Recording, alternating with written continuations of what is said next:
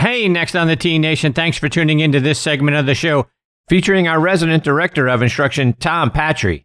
And thank you so much for your continued support. The show is currently ranked number 3 in the Podcast Magazine Hot 50 list.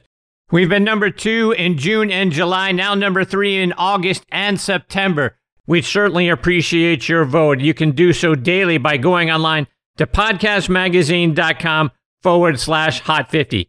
You guys have been fantastic. This is your show, and you're certainly showing that by your votes. Thank you so very much. Y'all are fantastic. Enjoy this segment. I also want to remind you about our friends over at TaylorMade. Golf is an interesting game because the better you hit the ball, the fewer shots you have to hit. That means the better you hit the ball, the less golf you actually have to play. That's why TaylorMade made their all-new Stealth Irons. TaylorMade Stealth Irons feature a catback design and a 3D toe wrap designed to help deliver increased distance through the bag and more forgiveness on those occasional, or not so occasional, less than perfect shots. The result, better shots more often, so you get to have more fun more often. So if you're the kind of golfer who wants to play less golf more often, try the all-new Stealth Irons from TaylorMade, Beyond Driven. Okay, now back with me, just like he is every other week, is our resident director of instruction, Tom Patri. Tom will soon be making the transition back to his home base in Naples, Florida. So if you want the best in the game to help you with your golf swing, download the V1 video app and send Tom videos of your swing through that app. Please check out his website, tompatri.com, and give him a follow on Twitter and Instagram at TomPatriGolf. Don't forget, subscribe to his YouTube channel, folks, where you can watch over 300 free video lessons. Tom is also a member of the Titleist Leadership Advisory Board. And it's always great when he's back with me here on Next on the Tee. Hey, TP, how are you, my friend? Pretty boy, what's up, my man? How are you, TP? How's things going? I'm sitting on the front porch at the Pinecrest Inn, opened in 1913 and later purchased by the great Donald Ross, who owned it for quite a while. A real historical place in Pinehurst, North Carolina, down here with 6 members and another professional from Farmington, playing a little golf, staying at Mid-Pines, playing Pine Needles, Mid-Pines, and Southern Pines, and I'm doing just fine. No doubt you are. Pine Needles? Wow, good for you, my friend. Really beautiful, just beautiful. Tom, I read that the last time you were down there around Pinehurst, you were 11 years old, and you also had an interaction with Julius Boros.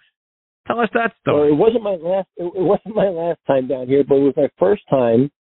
A family friend who actually influenced me to play golf, he was a dentist and a family friend, put me in a Jeep Woody and drove me from New York on my first golf trip, and we stayed at Mid-Pines.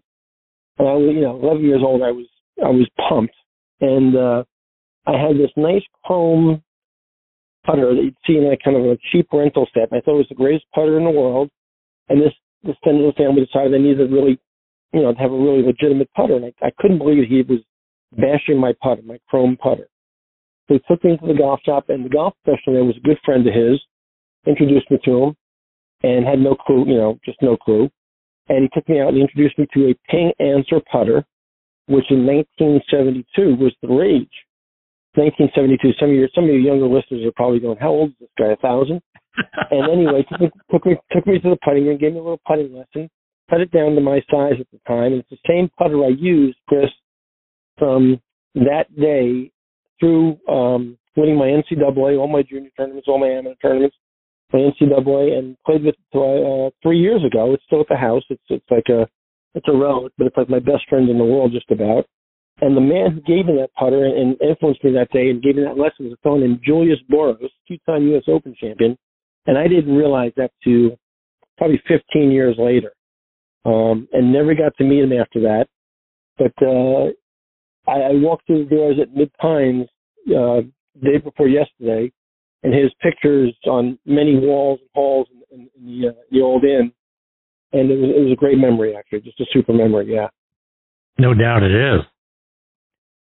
Tom, as you know, I've been blessed to have Tom Purser on the show several times over the last couple of years, including following you on a number of those shows. But during his time on tour, people around the game said he had the prettiest swing that they had ever seen. We've heard the same thing more recently about players like Adam Scott and then in the past about Tom Weiskopf, Sam Snead, Ben Hogan. In an era where people are saying swing your swing, who would be someone that you would want a young player that came to you for lessons to emulate? Who's got the pretty swing that you wish, well, I'd sure like to see people swing like that? Well, first, Christian, my teaching, I don't think you should swing like anybody but yourself, and you got to be the best version of yourself.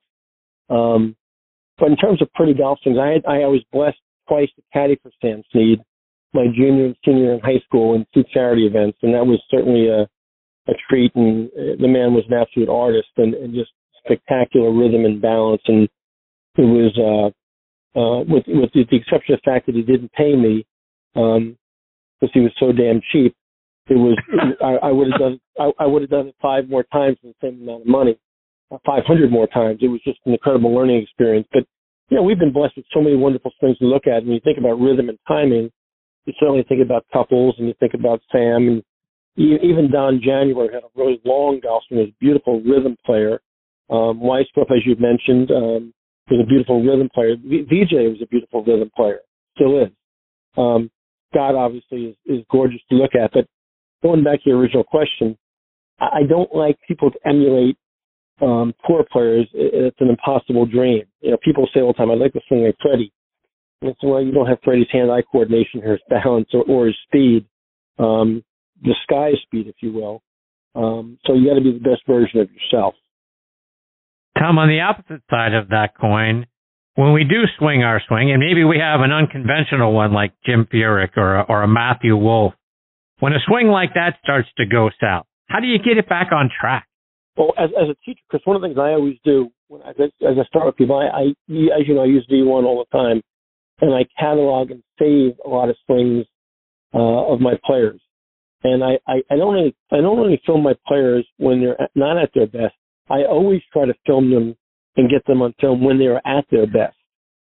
So I catalog, whether it's a Korn Ferry player, or it's a really good junior player, or a college player I'm working with. I always have stored film of when they're playing their best. So when they're off, I can side by side that film with the film of when they're off. And we can look for differences. And usually the answer is right there, and the proof's in the pudding. So I think any good teacher, and I learned that from guys that I learned that from Mr. Flick and Bill Strasbaugh and various other people that influenced me. Jimmy McLean certainly, and Mike Hebron, who are both video buffs. That I should record the swings of my players when they're playing their best.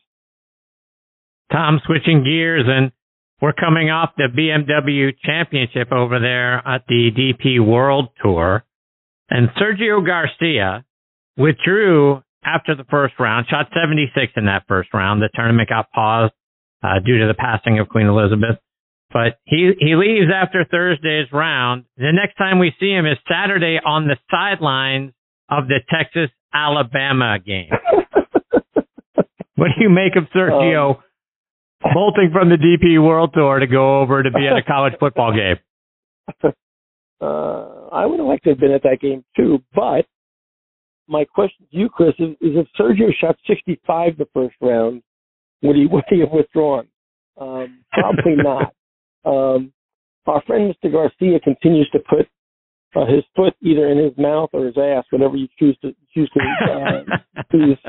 whatever orifice you choose. But it's just incredible that the guy seems like he's just digging the hole deeper and deeper. He doesn't seem to do the right thing very often lately, and it's sad because he's just an amazing talent and a guy that's played so much great golf and has entertained us for a long time. The shenanigans and things like this that he pulls on a regular occasion, the things that come out of his mouth are just mind-boggling. I hope he enjoyed the game. I'm sure he had great tickets, and I'm kind of jealous that I wasn't there myself.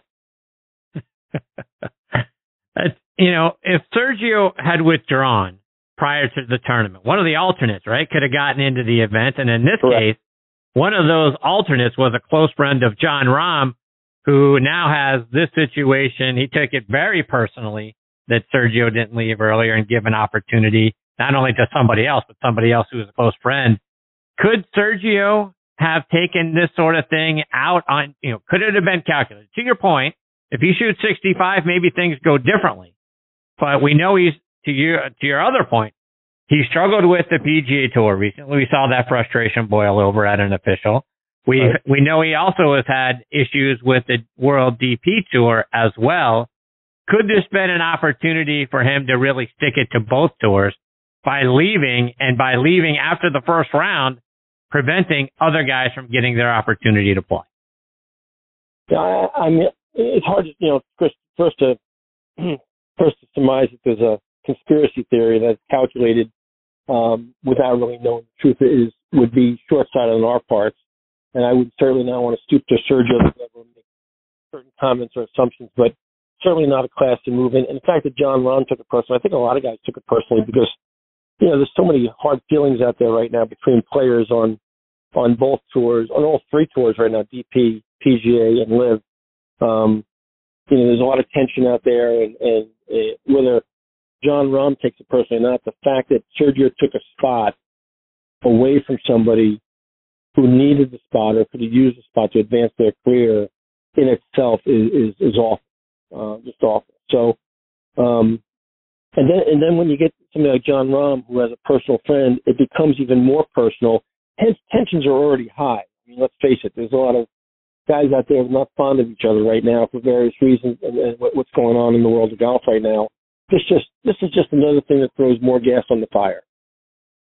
Didn't you have an opportunity to play with Sergio once back at Westchester? I did.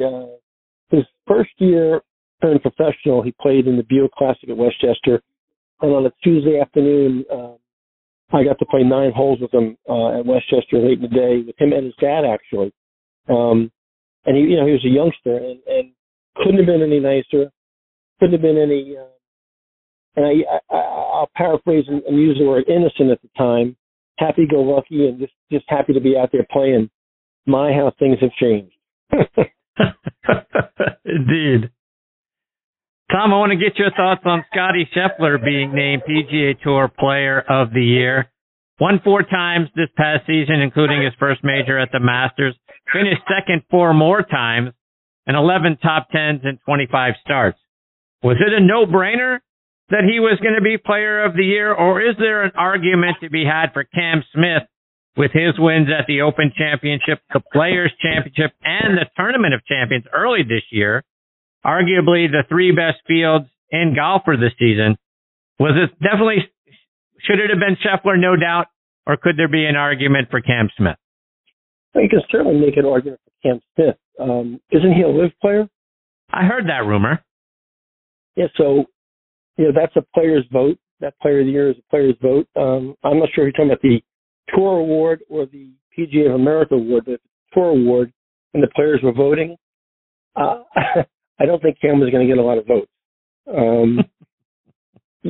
I mean, certainly Cam Smith had a wonderful year. I hope he enjoys his time on the LIV Tour, and I'm really happy for Scottie Scheffler. I guess that's the way I'd answer that question. Speaking of LIV, Tom, Golf Magazine interviewed Xander Schauffele, and he talked about how Phil Mickelson is a mentor and a good friend, and Schauffele points out that the things that Phil said were essentially true. The changes that Phil wanted and the PGA Tour ended up making those very changes, and it's ironic that Phil's not going to reap any of those rewards. And it's also interesting where the Tour sort of magically found the money to do all of these things, oh, by the way. So for all of the animosity that Phil has had to deal with this year, it looks like Xander is saying, I kind of understand it. And now we're also hearing the rumor that a top 10 player is going to be leaving the PGA Tour for LIV very soon. It seems like both of those things could align very nicely. What are your thoughts about Schauffele's comments, and could this be one of the last times we see Xander out on the PGA Tour? Well, I think we've said this before, Chris, you and I both on the air and off the air, that the thing that hurts me the most about the PGA Tour right now is that they've been reactive, not proactive. And certainly by being reactive, it's not a great optic at all. The rumor about top 10 players is, there's been talk about Cantley, there's been talk about, several other guys, and Xander's been one of them. And certainly a lot of things point to Xander, especially with the Phil relationship. my heart. I love watching the guy play golf here, and I tune in when he's in contention because I like to watch him play the game. I made it a point a couple years ago with Denise to go to Bay Hill and watch him play and followed him for a full day and really enjoyed watching him. He's just got a beautiful golf swing and plays the game so beautifully.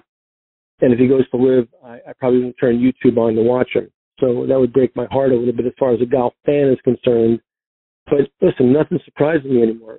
Chris, I mean, we've seen guys go that we never thought would go, and we've seen guys go that we suspected would go. And so far, every rumor has kind of played out to be true. So, you know, if it looks like a duck and it quacks like a duck and it waddles like a duck, probably a duck.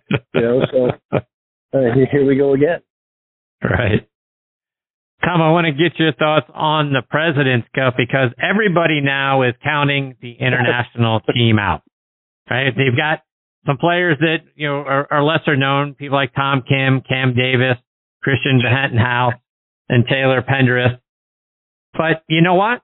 Hey, look, you show up and anything can happen on any given day, right? You know, when you start to overlook a team, no matter how much better on paper the U.S. team may look, I mean, David beats Goliath that way when you start to overlook a team. The USA beats the Soviet Union when you start to think that way. Marshall beats Notre Dame, right, this past weekend. Who would have thought that could happen? So, you know, kind of what I'm saying is, even though on paper you may say the international team is overmatched, isn't it still something you can never let another team, you know, or let your team start to get overconfident and feel like, these guys don't belong on the same course with us, because that's how you end up losing. Just Dick Schaap wrote a book right after the free U.S. Open at Wingfoot called The Massacre at Wingfoot. This is going to be the massacre at Quail. And I'll take as much as your money as you want on that bet. Trevor Immelman is probably called Tom Patri and Chris Mascaro to fill in for him, a couple of players on that team. It's not going to be pretty. It's going to be hard for TV announcers to keep it interesting for a couple of days on the air.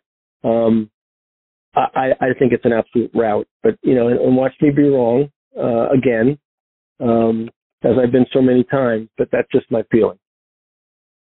Tom, I want to get a playing lesson or two from you before I let you go. And as we start to approach fall and winter in the not too distant future, particularly for our friends up in the northern part of the country, the ground is going to start to become harder and the lies are going to become tighter.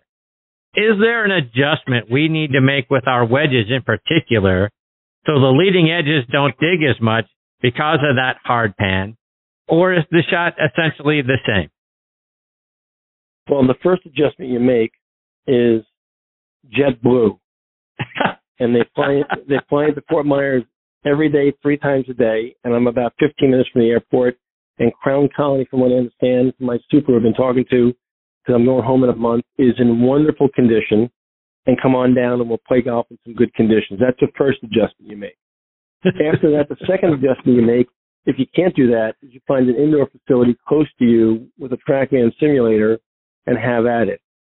But playing golf in those conditions are brutal, and there's not much you can do about, you know, Mother Nature. You certainly can't hit down and compress the ball like you like to do on fine turf during the summer season, even spring and fall. So you're basically something out of luck. I won't use the word. You're out of luck there. So, no, there's not a lot you can do in that condition, Chris. And I'd be lying if I told the folks out there listening right now that there was. Tom, let's get back to fundamentals and the fundamentals of alignment.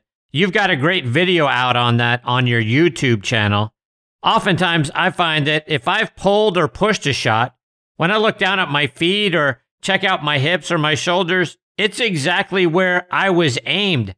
How can we do a better job of ingraining proper alignment into our routines? You know, Chris, I tell people all the time, if I took Chris Mascaro tomorrow to a PGA Tour event or a Korn Ferry Tour event to watch me work with some of my players and we walked down the practice tee, you'd be hard-pressed to walk by any tour player at any level, male or female, that didn't have some kind of alignment device on the ground, thinking that they need reinforcement, optical references to get set up properly and make themselves aware of what it feels like and visually what it looks like to be aligned properly. I always tell you, and I always tell all my students, I think that 99% of swing elements can be traced back to the setup. And one of the fundamentals of setup is alignment. So if you're practicing without something on the ground and not reinforcing the fundamental of alignment, you're creating golf suicide. Tom, before I let you go, remind our listeners again how they can stay up to date with the great things you're doing and follow you on social media, on your website, and then, of course, subscribing to your YouTube channel. Chris, certainly all the regular places, LinkedIn, Twitter, Instagram, Facebook, and certainly YouTube. That YouTube channel is really, really good now. Over 300 videos there. And is hosting golf, Chris Mascaro. I appreciate you, TP. You're the best, my friend. Stay safe. All the best to you and your wife and the family, and I look forward to catching up with you again in a couple of weeks. Catch you soon. All right. See you, TP. That is the great Tom Patri. At tompatri.com is the website, or I should say tompatri.com is the website. At Tom Patri Golf. You can find him on Twitter and Instagram. And again, subscribe to that YouTube channel, folks. 300 free playing lessons are out there waiting for you. And then obviously you can take it with you on your phone, right? Go to the driving range, take Tom's lessons, take a look at them on your phone, and then, do the things that he's given you. Your game's going to get better for free. Why wouldn't you do it? It's outstanding stuff. Look forward to catching up with Tom again in a couple of weeks.